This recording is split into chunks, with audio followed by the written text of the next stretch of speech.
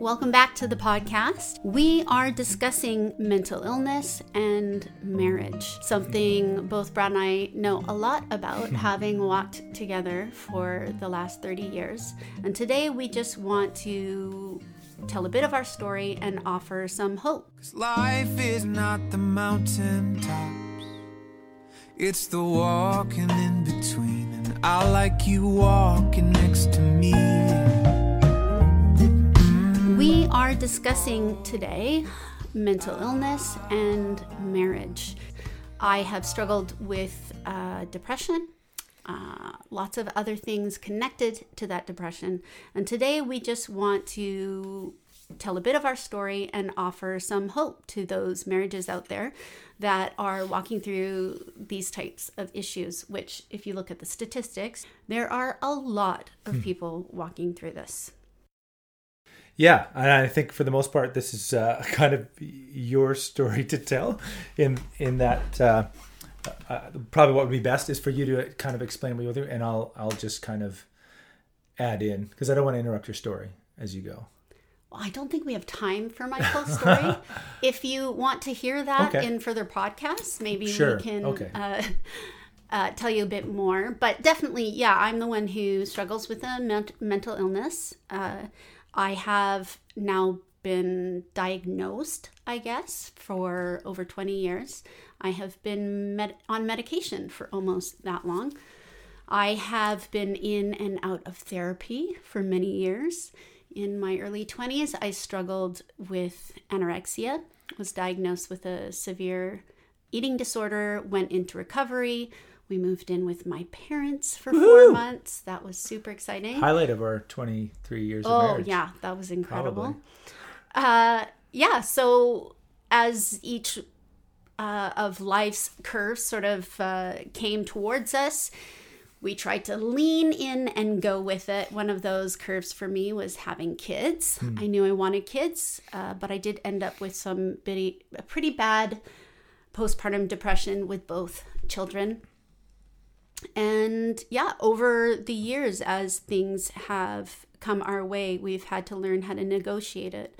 Not just myself as someone who struggles with depression, but also first between the two of us being married, and then also once we had kids, how we were going to handle walking through it as a family. Yeah. So, I mean, some of the numbers and the percentages of people who the divorce rate among those who walk with a mental illness in a marriage.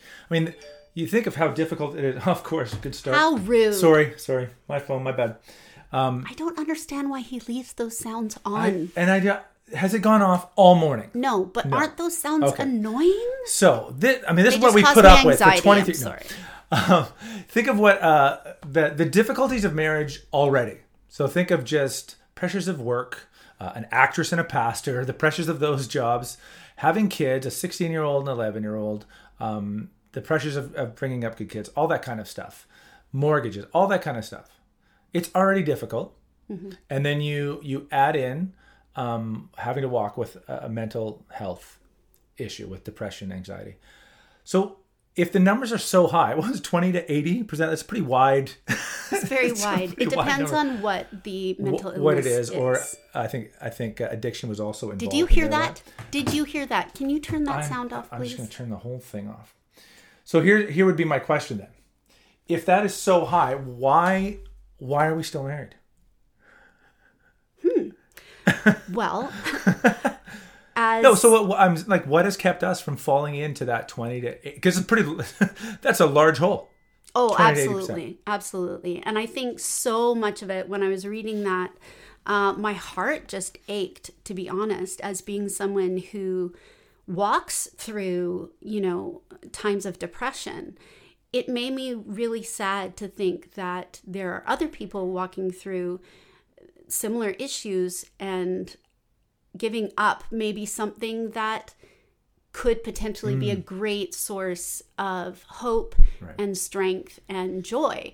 You've heard me say many times over the years that my family, my marriage, my children has been the biggest surprise for me as a sense of joy. in my life. I thought it was going to be my career. I thought it was going to be, you know, my hopes and my dreams and the things that I accomplished.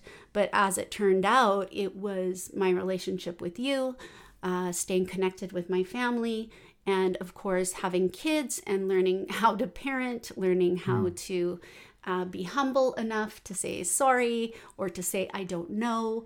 And so for me, when I read those statistics, I wonder how many marriages could be saved if the mental illness itself was dealt with properly. You know, if there were the proper resources, if people were talking about it.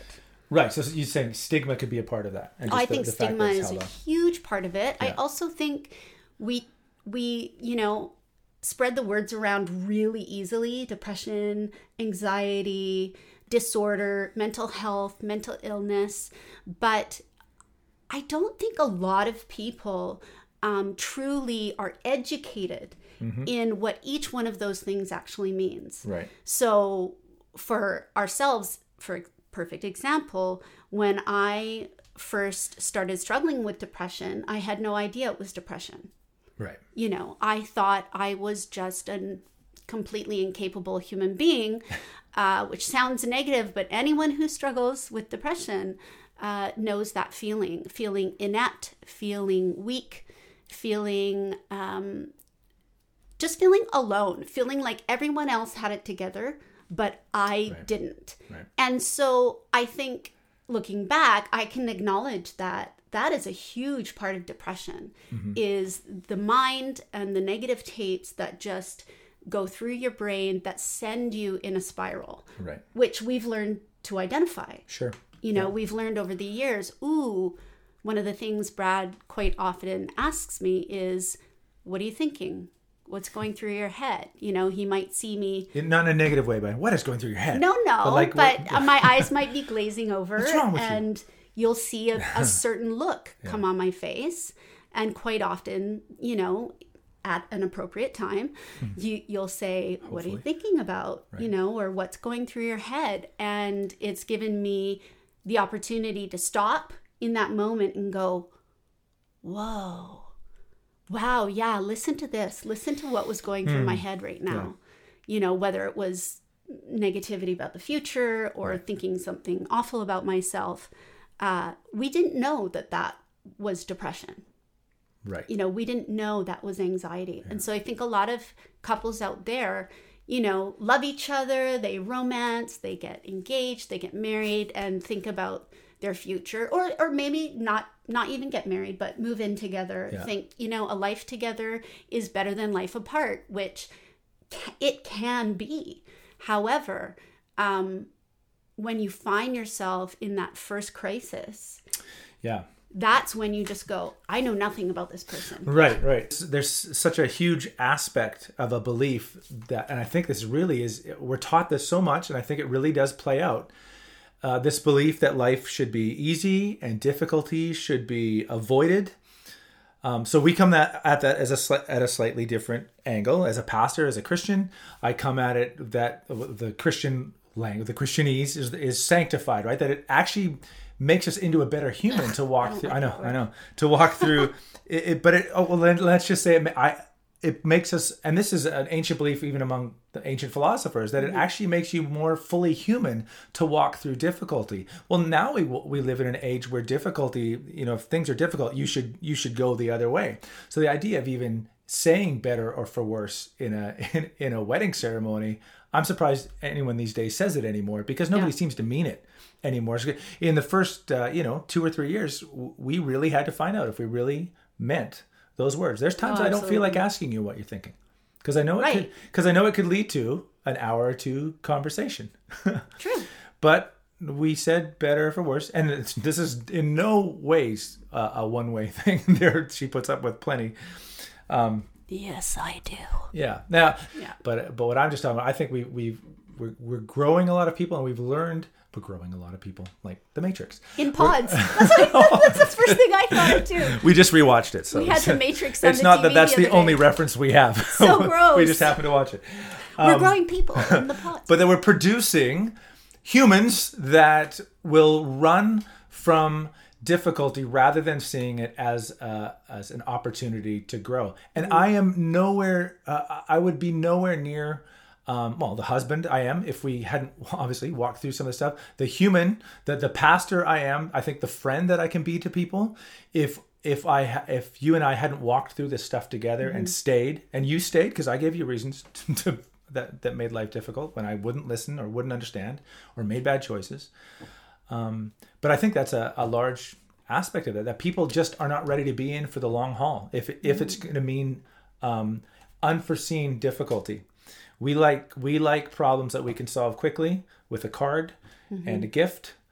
That's what most people like. They don't like problems where they don't know when the end date is, and they don't know how long it's going to last and how much it's going to require of them. We want all that laid out immediately, because if it's not going to be worth it, I'm not not in. No, absolutely. I think even when we got married, and even prior to that, I think our focus was our dreams and living a happy life. I was doing music. And I was acting and, had my musical theater school. There was a lot going on, and mental illness has the ability to stop you in your tracks.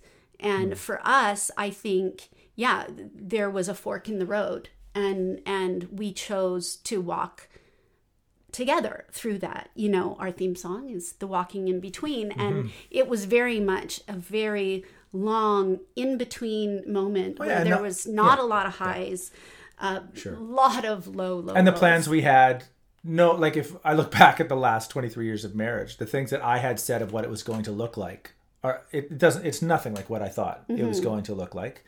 But I don't regret that at all. Well, I think both you and I would say, surprisingly, and I don't want it to sound trite or, cliche, but our relationship is much better, much stronger now. And we love each other way more now than I think we ever could have imagined. And that has been through our suffering. Yeah, because it's a love that has some scars that go along with it, right? Yeah, that reminds me of the brain science. Oh, brain science. Oh, we should have a section where it goes ding, ding, ding, ding. Brain science. Brain science. I love brain science. So there's so much information out there. But I just want to focus on this one thing, which is I was recently reading an article where it talks about how much more we learn when we struggle. So we want light bulb moments. We want to feel like we're successful, but actually being successful isn't doing anything to grow us. Yeah. Cognitively or character-wise. Well, this is the thing. As people, or even within the synapses of our brains, we're not making any more connections.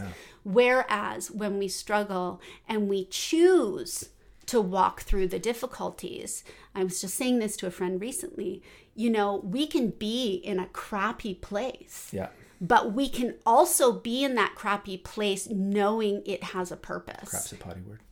Is crap a potty word? Sorry. Sorry, go ahead. Should I say poopy place? Poopy place. We can be, I'm just going to say crappy. Please say it. We can be in a crappy place, but there's something so much more rewarding knowing that if we make that choice, and I've had to do it over and over. Today I'm going to choose to live. Today I'm going to choose to see beyond sort of the glasses. You know how people have rose-colored glasses? Mine, I guess, are, I don't know. Crap-colored? Crap-colored glasses. Get on your crap-colored glasses. Where I'm going to choose to continue my day regardless of that. And in learning about the brain science, ding, ding, ding, it has been very encouraging. And I said recently to a friend, I said, you know what? Where you are right now sucks. But just know that actually, just like struggling with your weightlifting and getting those micro tears in your muscles, just how that is building you up to be physically stronger. These difficulties, these things that you're struggling with, those are the mental micro tears that you need. Isn't that huge? Mental micro tears? Mental micro tears that you need to make in order to gain strength and to be stronger and to feel more capable in this life. Yeah. So as we wrap up, I just want Wait a minute, don't wrap up. Say brain science again. Brain science. Is that good? Ooh, yeah. Latest, okay. Just in. From brain science. Okay, sorry. Go ahead. Finish it up. I just want to encourage you guys, for anyone who's listening, anyone who decides to pass this on to a friend, please know that you are not alone. There are so many people that walk through both marriages and as individuals in silence because they're ashamed, because they know... well, in their mind, they think they are alone, and they're just not. And that's part of why we want... What? Mold metaphor. It's a good one. The mold metaphor? You liked it? It's so good. Well, shame can grow in darkness. And I recently used the metaphor of the idea of mold. Mold needs that dark dampness. That's how it thrives and that's how it grows. And it can actually grow exponentially, double, triple, quadruple, as long as it stays in that darkness and in that dampness. Whereas if you open it up and air it out, that's when you can heal and start getting rid of that. So please don't anyone feel you have to walk through any of this alone. Find someone you trust, find someone who cares about you, and the first step is to just be honest. So thanks for joining us. You want to leave them with an outro?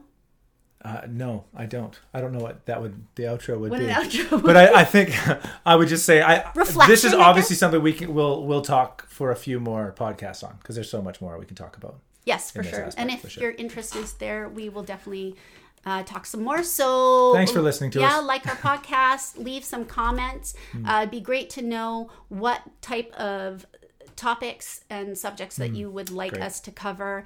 We have an idea, but the fact is we want you to listen. So we may as well talk about stuff. We'll just do whatever you want. Just tell us whatever you want to talk about. As long as it's not Corona. We're down. Yes. All right. Bless you. Please stay safe and healthy. Goodbye. I was going to say God bless. God bless you. I'm doing the sign of the cross in the air. Okay, he's the pastor. He should say the blessing. 'Cause life is not the mountain tops, it's the walking in between. And I like you walking next to me.